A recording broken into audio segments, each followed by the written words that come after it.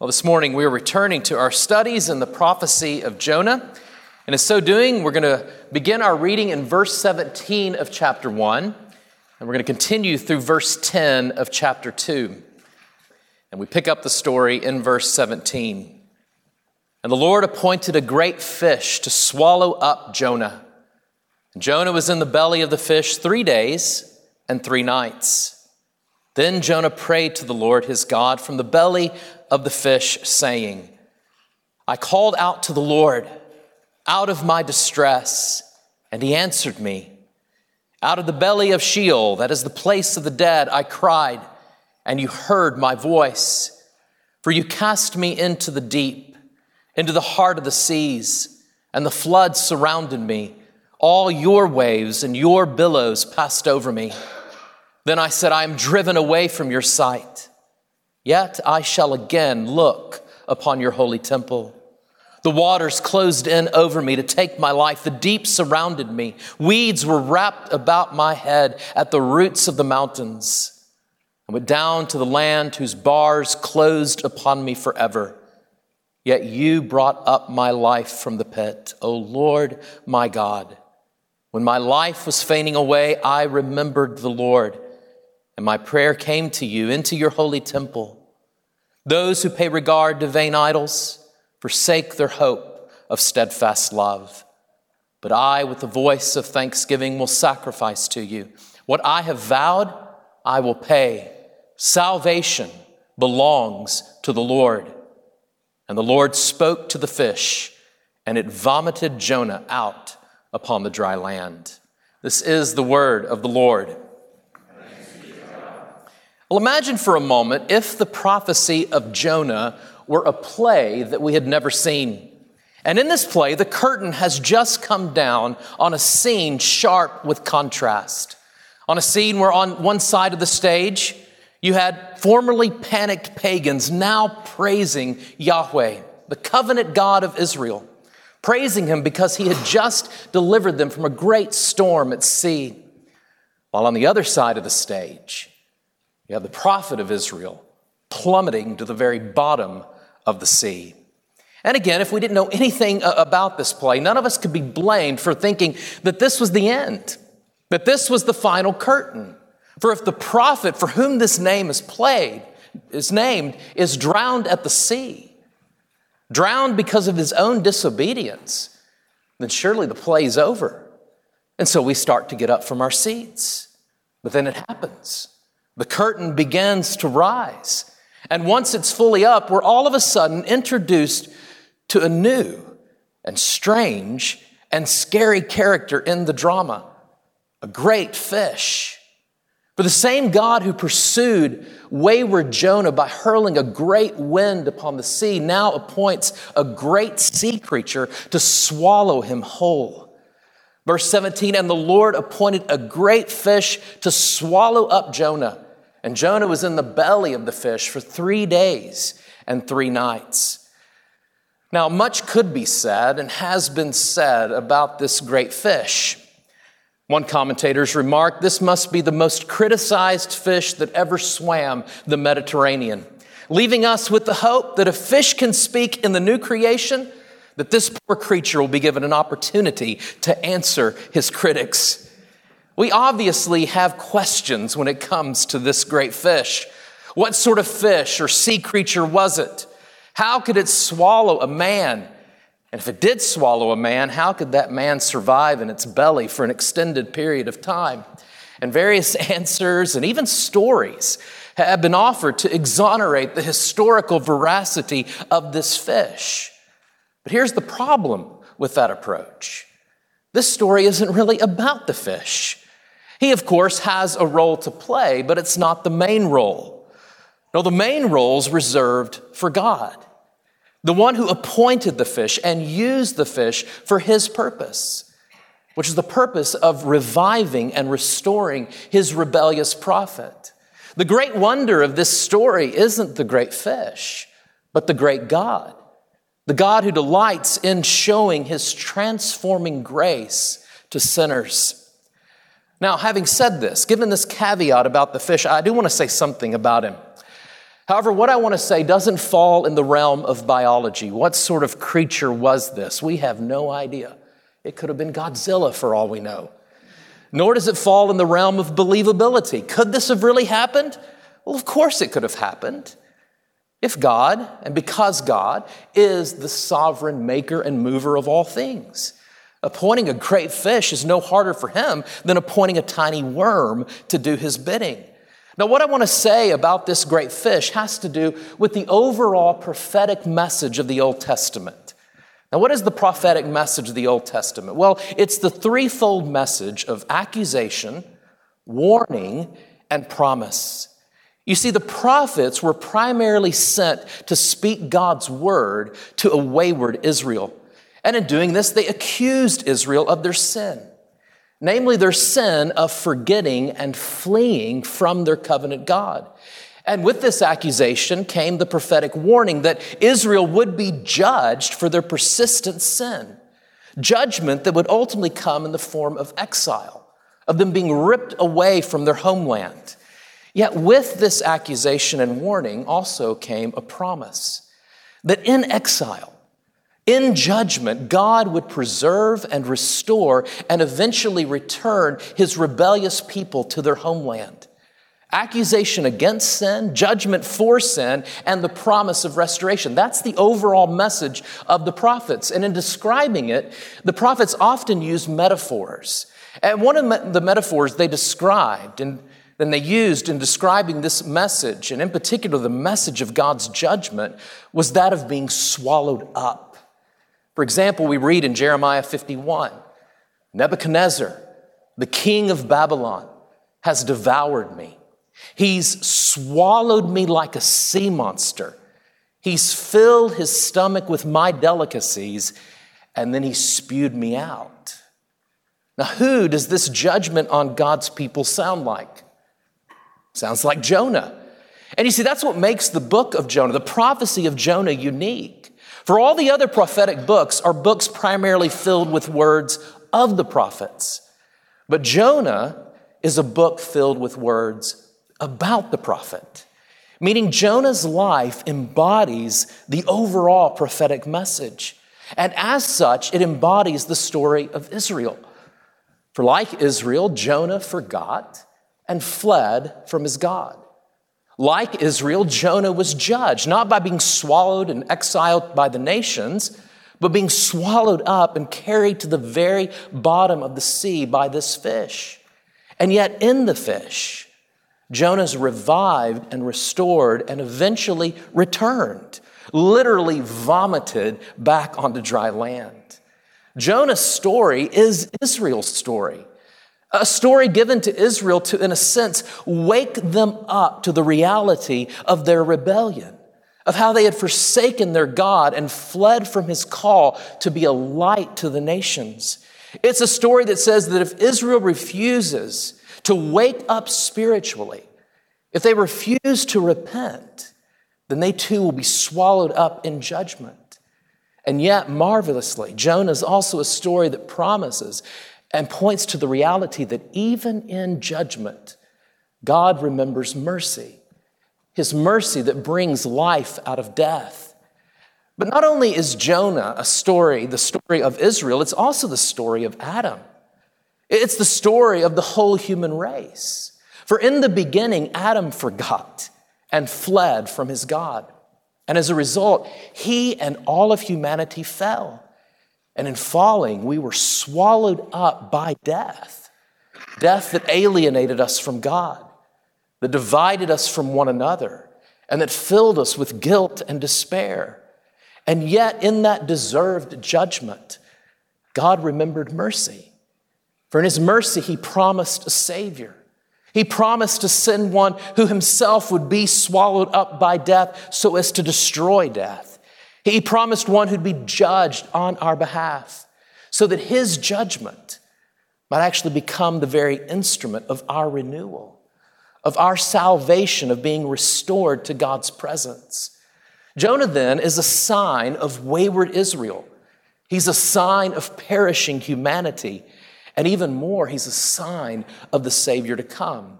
Now, when we put all this together, how are we to understand this great fish?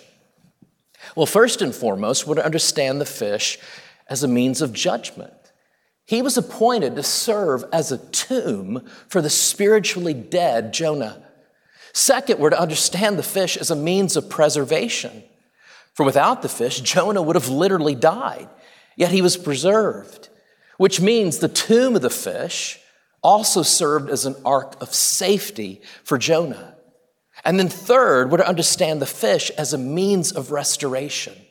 For the tomb of the fish also served as a womb from which Jonah was remade. And this comes out in the fact that the author, strangely, changes the gender of the fish midstream. You see, in verse 17 of chapter 1, as well as verse 10 of chapter 2, the fish is male. But in verse 1 of chapter 2, the fish is all of a sudden a female. Now, why the change in gender? Well, it's not because this fish was a gender-bending fish. Now, what the author's saying is that this male fish, in housing Jonah for 3 days and 3 nights, functioned as a mother, where Jonah was revived and reformed and then rebirthed into the man, into the prophet God desired him to be. Judgment, preservation, and restoration. That's the meaning of this great fish. And the great emphasis of this chapter is on the last of these, restoration. That God in his steadfast love, in his mercy and grace, brought life out of death. That through the waters, through being swallowed up by this great fish, Jonah was restored to life. Now, seen in this way, Jonah's story is one of many similar stories in the Bible. Think of Noah and his family passing through the waters of judgment into a restored creation. Think of baby Moses passing through the waters of the Nile to be saved and eventually become Israel's deliverer. Think of God's people passing through the waters of the Red Sea, going from their enslaved death in Egypt to a new life of freedom in covenant with God. Think ultimately of Jesus passing through the waters of judgment on the cross, judgment that he calls his own baptism, passing through this judgment and into the life of resurrection. And in Christ, think of your own baptism, of how Paul says in Romans chapter 6 that if we were buried with Christ, we were buried into death through baptism, in order that just as Christ was raised from the dead by the glory of the Father, we too might walk in the newness of life. Passing from death to life by God's sovereign and holy mercy. That's the meaning of Jonah and the fish. Because you see, as Jonah went into the waters, thrown overboard, sinking, he was certain that he was entering death. This comes out in verses 5 and 6. The waters closed in over me to take my life. The deep surrounded me. Weeds were wrapped about my head at the roots of the mountains. I went down to the land whose bars closed upon me forever. In the ancient world of the Hebrews, they often talked of death as a shadowy land, Sheol, where once entered, the iron gates were permanently closed behind the person that went in. And as Jonah descended into the sea, this was the place he says he was going. And in going there, he was sure he was a goner. But then it happened. For rather than being entombed forever in the sea, he found himself entombed, alive in a fish. And in the fish, he found himself confined and surrounded by darkness and silence. In the fish, he received no word from God. And for 3 days and 3 nights, he spoke no word to God. Unlike the sailors who cried out quickly, and unlike the Ninevites who quickly repent, Jonah was slow to speak to God. And the reason was because God, knowing Jonah, was patiently working on him to change his stony heart, his self-centered heart. And how do we know God changed his heart as he was in the fish? Well, because eventually he did pray. And it's his prayer that reveals God's grace that brought Jonah from judgment to restoration.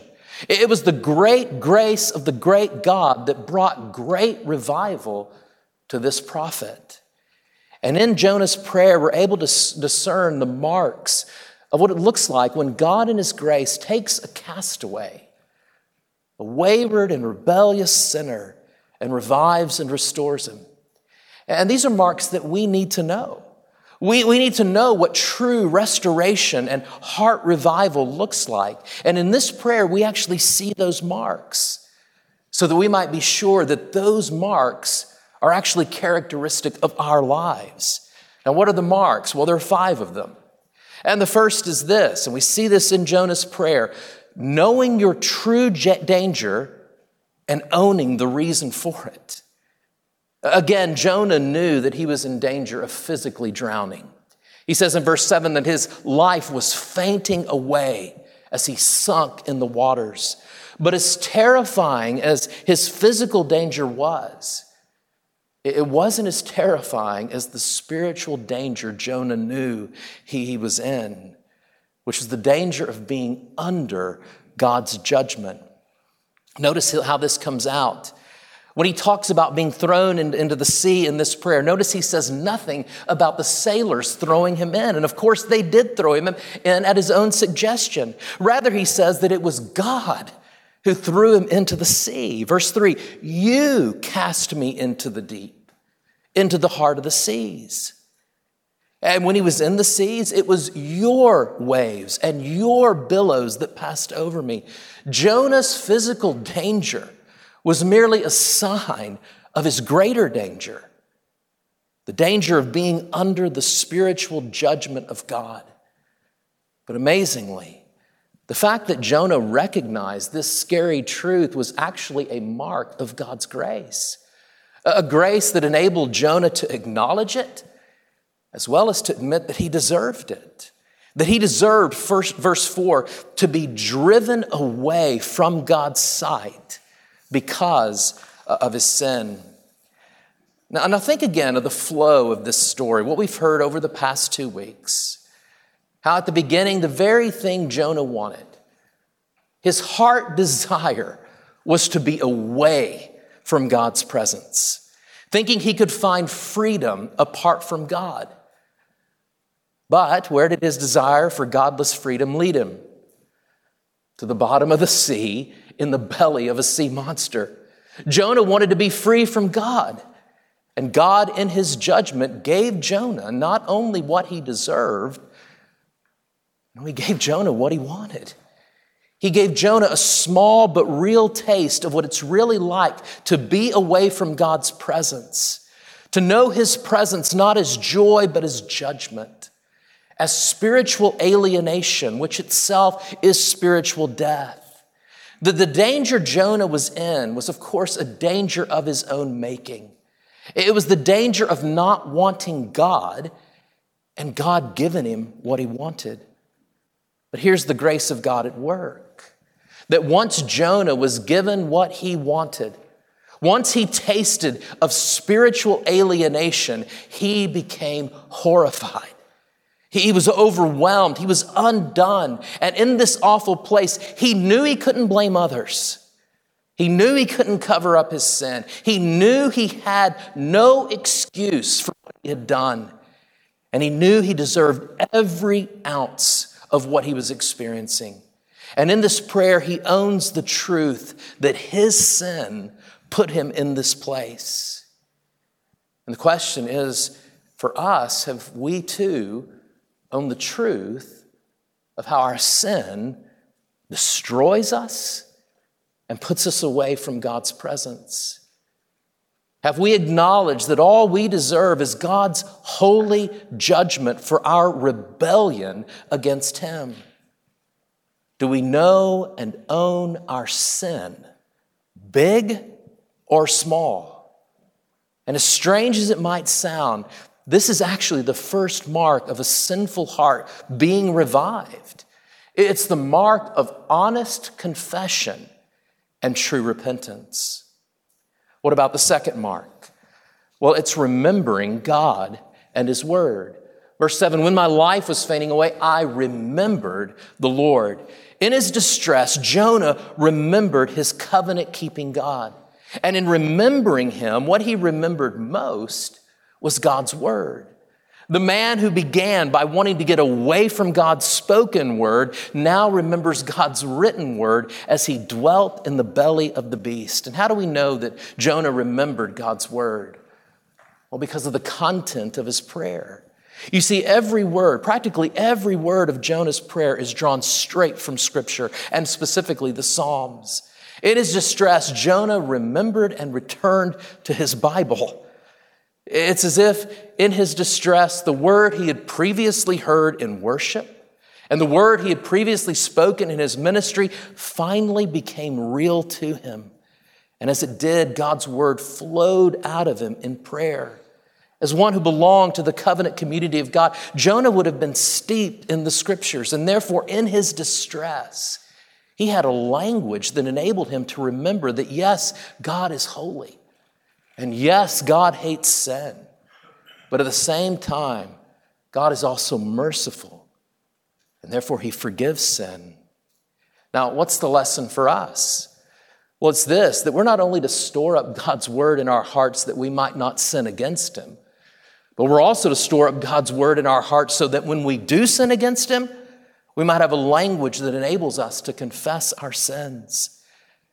Language that assures us that God indeed forgives the sinner. In corporate worship, in personal devotion, we're being steeped in God's word. His word that's sufficient not only in the good times, but in the bad times of our suffering, our disappointment, and yes, even our failure. In his distress, Jonah finally remembered God in his word, and in remembering, he finally did what the sea captain was begging him to do. He finally called out to his God by speaking God's word back to him in prayer. Well, then there's the third mark of a revived heart, and it's longing and hope for God's presence. Verse 4, then I said, I'm driven away from your sight, yet I shall look again upon your holy temple. Now, why the emphasis on the temple? Well, because in the Old Testament, under the Old Covenant, the temple was the place of God's presence. Now, yes, God is omnipresent, but in covenant with Israel, he promised to concentrate his presence in the temple at Jerusalem. And there at the temple, Israel was reminded that God's presence is gracious to forgive. That's the whole point of the sacrificial system, that through the shedding of blood, God forgives sin. And knowing this, Jonah longed to go to the temple where he could once again experience not the judging presence of God, but the forgiving presence of God. In the gloom and doom of the fish, Jonah began to see light, hope. He began to see that possibly this wasn't the final curtain on his life. And that even if he did die in the fish, Jonah actually believed that he'd come to the temple once again. Which means in the fish, Jonah wasn't only longing to journey to the earthly Jerusalem, he was longing to journey to the heavenly Jerusalem. And because his God is merciful and gracious, Jonah was confident that he'd make it there. His sin had brought him to the very bottom. Yet, in God's grace, verse 6, God brought his life up from the pit. Do you long to dwell in God's presence? His presence that's no longer concentrated at a temple in Jerusalem, but that's concentrated in the temple of Jesus Christ. Jesus is the place that proves that the holy God is the forgiving God. And he proves this through his once-for-all sacrifice that's sufficient to cover and cleanse all of our sins. You may be in the pit this morning, whatever that pit may be for you, but even in the pit, especially in the pit, look to Christ. See his forgiving love. See his longing for you, that in turn you might long to live in his good and gracious and loving presence, which is the very presence of God.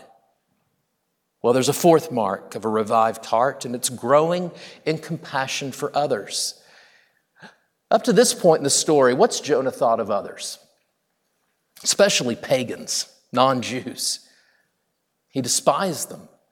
He saw them as outside the realm of God's salvation. For in Jonah's mind, God's salvation was only for the Jews.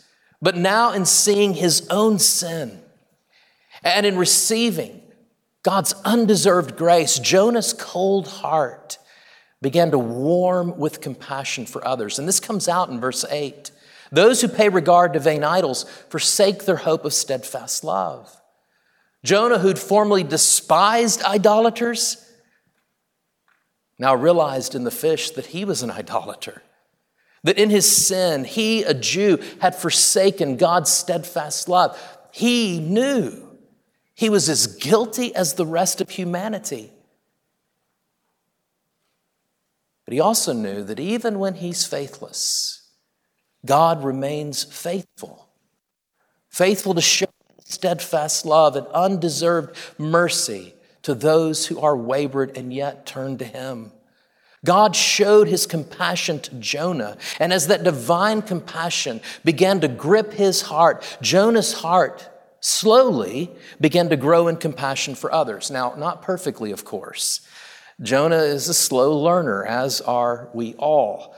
And you'll have to learn this lesson again and again, as we'll see in chapter 4. Yet in the fish, he did begin to long in compassion that all, Jew and Gentile, would come to know what he declares in verse 9, that salvation comes only from the Lord. My friends, how do we grow in compassion for others? Especially for those that we deem hard to love.